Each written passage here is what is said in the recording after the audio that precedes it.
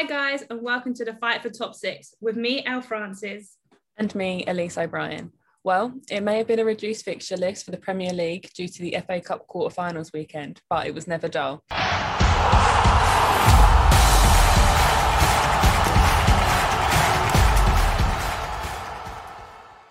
So Elise, what a game Arsenal and West Ham gave us on Sunday. It was an absolutely insane game to watch. I mean, it was end-to-end football the whole time. Obviously, it was a bit of a shock draw in the end, like that was not expected.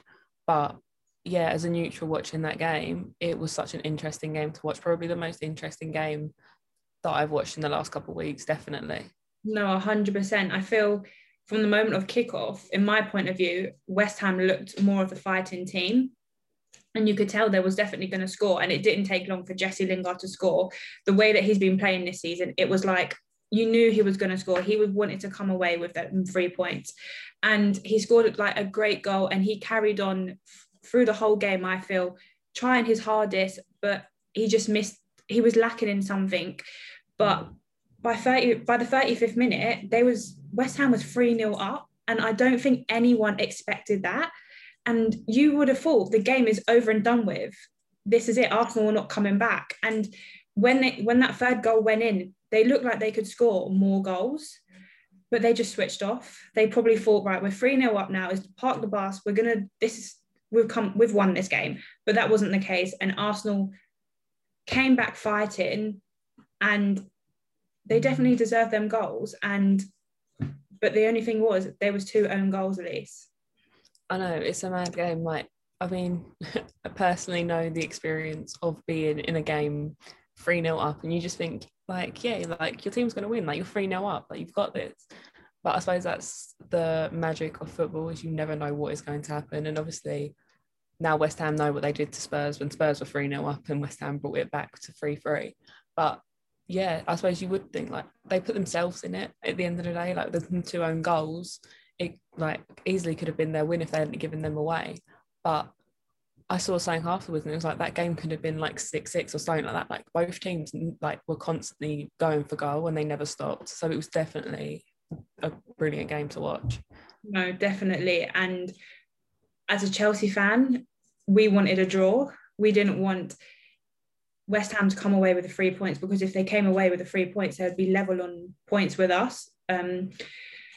So I don't want to say I celebrated the last Arsenal goal, but there was like a smile on my face. But it was obviously nice to see Arsenal losing. But I feel like they deserved that point. They deserved to come away with something. The way they fighted in the second half, and you could just tell that whatever Arteta said to them at halftime, it obviously worked. He obviously said, "Look, it is possible for us to come away with something. Go out there and fight," and that is exactly what they did.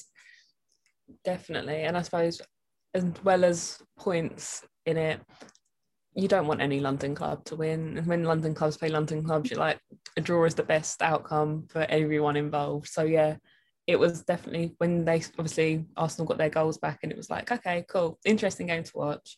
Neither of these London clubs won. Arsenal weren't any closer to Spurs. West Ham haven't got any further away. So yeah, as a Spurs fan, and just, yeah, any London club that you don't want to win. So that was the most ideal score. That's probably for both of us as well.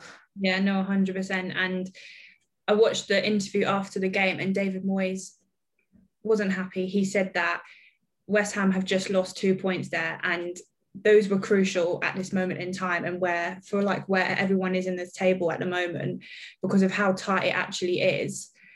And he just wasn't happy, and I can totally understand why, and I think everyone would, because you would expect to be 3-0 up at half-time, at the 35th minute. You would expect to just come away with, like, just hold on, park the bus, or go forward even more, try and get a few more, because this is Arsenal you're playing here.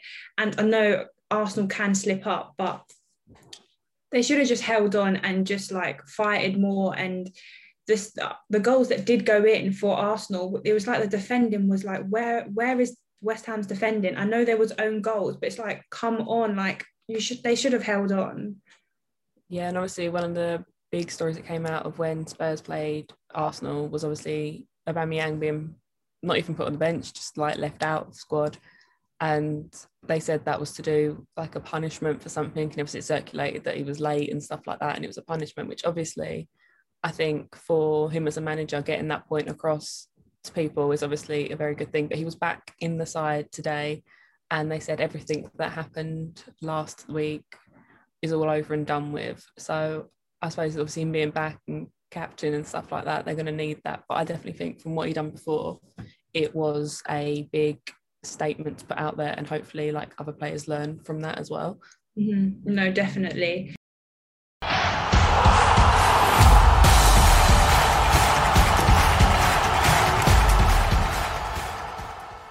So Elise, Spurs came away with the 3 points on Sunday. I think you guys needed that. Definitely. It's obviously been an incredibly tough week to be a Spurs fan and for Spurs in general. Obviously, the embarrassing performance against Arsenal in the North London derby last week, and the embarrassing performance that took us out of the Europa League as well during the week. They needed this game to, I think, get their confidence back, but as well get like the fans back on board with them, because I know like obviously my dad's been a Spurs fan since he was a kid. He said after the London derby and during the week, he went, I'm not even going to watch the Villa game. Like, I've just lost all hope. He did watch the game, but it's like that thing of like, you just have no hope left. It's like, well, you come in 1 week, like you have a couple of weeks where you're playing like absolutely amazingly, and you get all this like hope back for your team. And then they come out and just have a terrible performance. But I feel like Jose tried to like changed it up a bit. We saw some new faces in the starting lineup. Rodon started, which I'm not sure if he's actually started in the Premier League yet, or if he has, it's not like he hasn't done it a lot. Like it'll only be like a second one or whatever. He tends to be like a cup kind of player. Tanganga, obviously young guy, got his England under-21s call up, which is obviously amazing. And then Vinicius started as well, which was only his second Premier League start, which obviously incredibly paid off with the goal that he scored, and obviously got us in the run-in for it.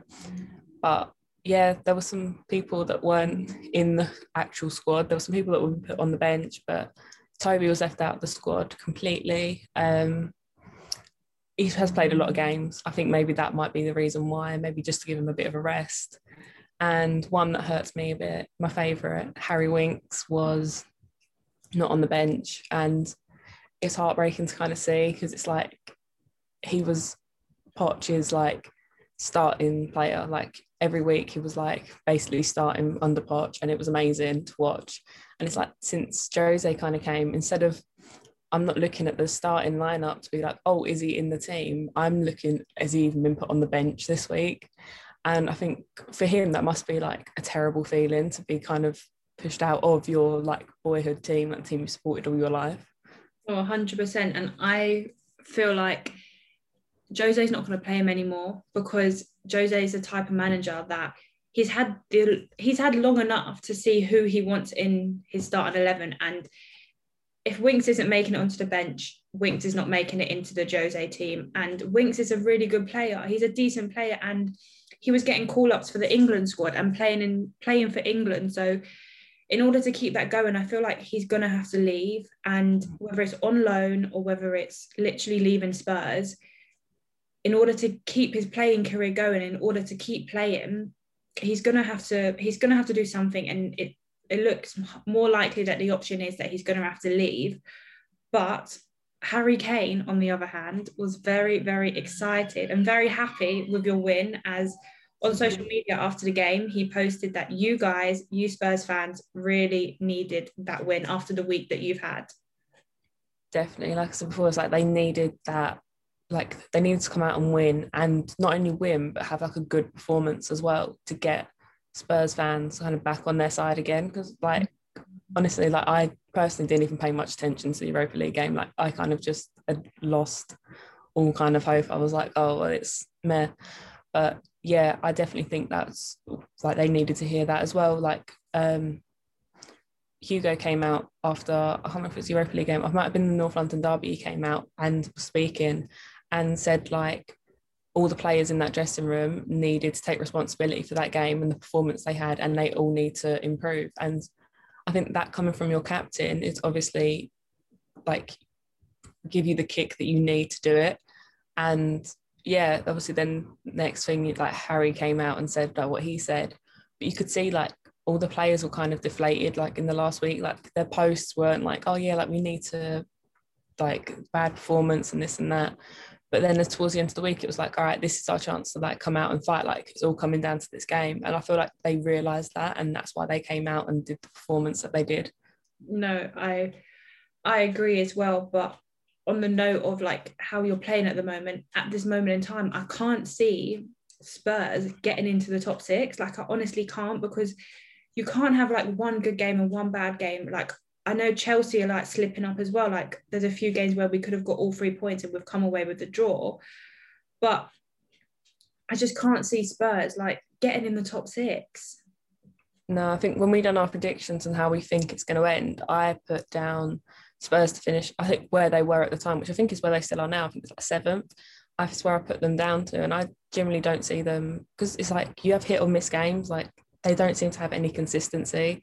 It's either like you get your fans' hopes up by winning like quite a few games in a row and like doing good performances, and then you have 2 where they're just embarrassing to watch. Like as a Spurs fan, you're like, I don't want that being my team. And yeah, it was just not great.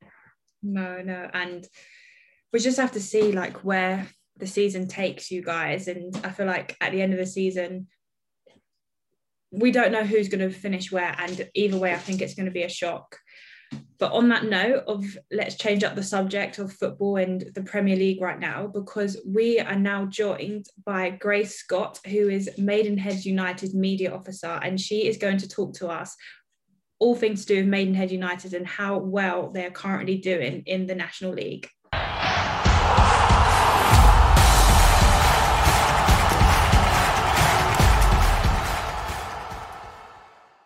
Hi, Grace. So Maidenhead are doing really well this season. Did you expect that you guys were going to do so well this season?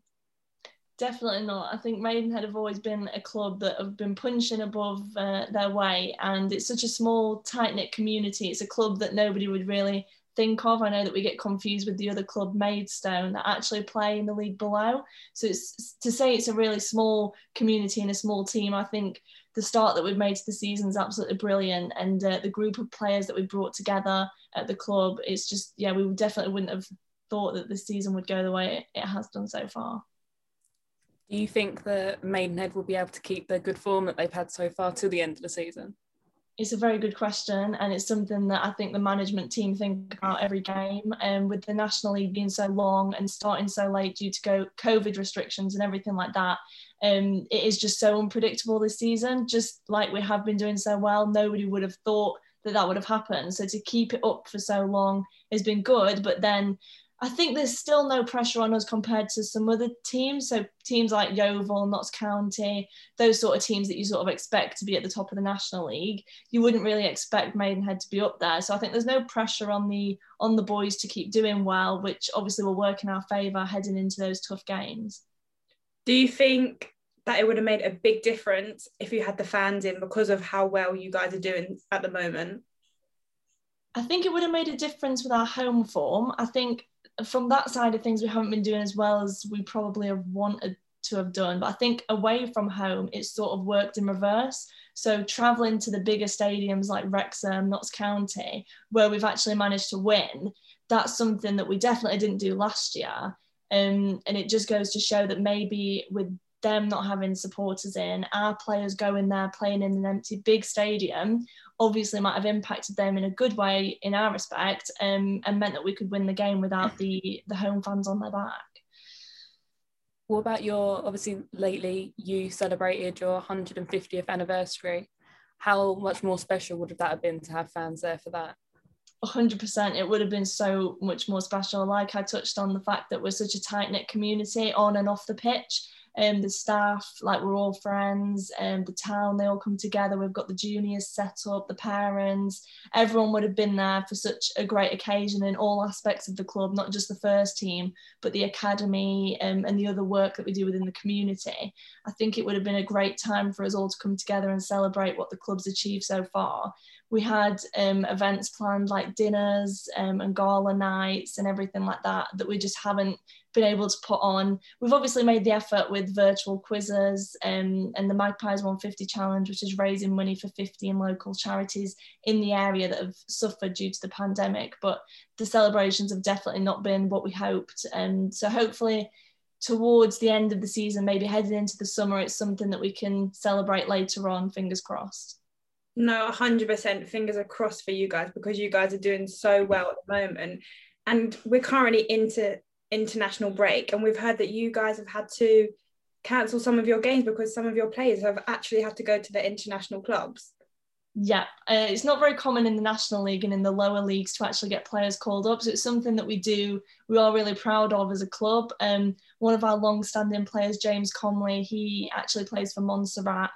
And so does Rowan Ince. He's a new addition to our squad this season.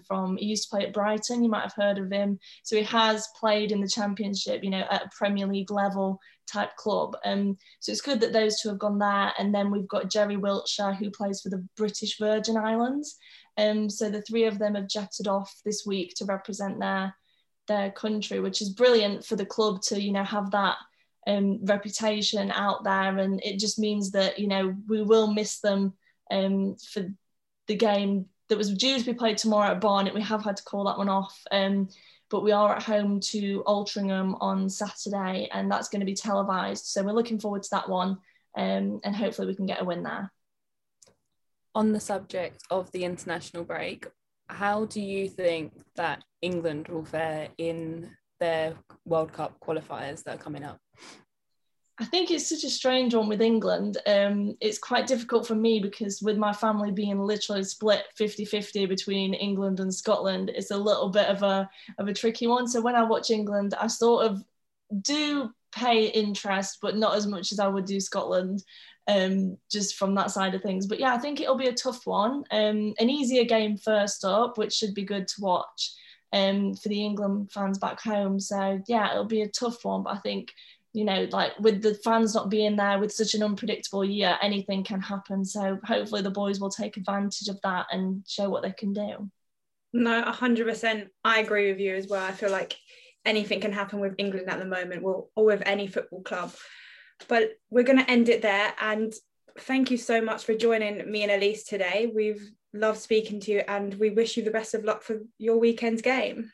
Not a problem, thank you. And I think it's a good time during international break for other football fans to maybe focus on the lower leagues, our game being on TV. So keep an eye out for your local non-league team and watch how they get on. And it should be, as much as it's a shame for the Premier League teams and the Championship teams not to be playing an international break, it's a time to maybe reflect on how the other teams are doing as well. So it should be good. Yes, it should be good. And we'll make sure to give a shout out to Maidenhead next weekend. Thank you.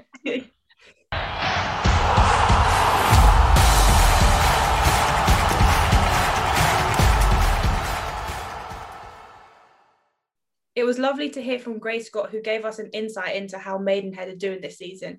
It's just a shame that the fans couldn't have been there to celebrate their 150th anniversary.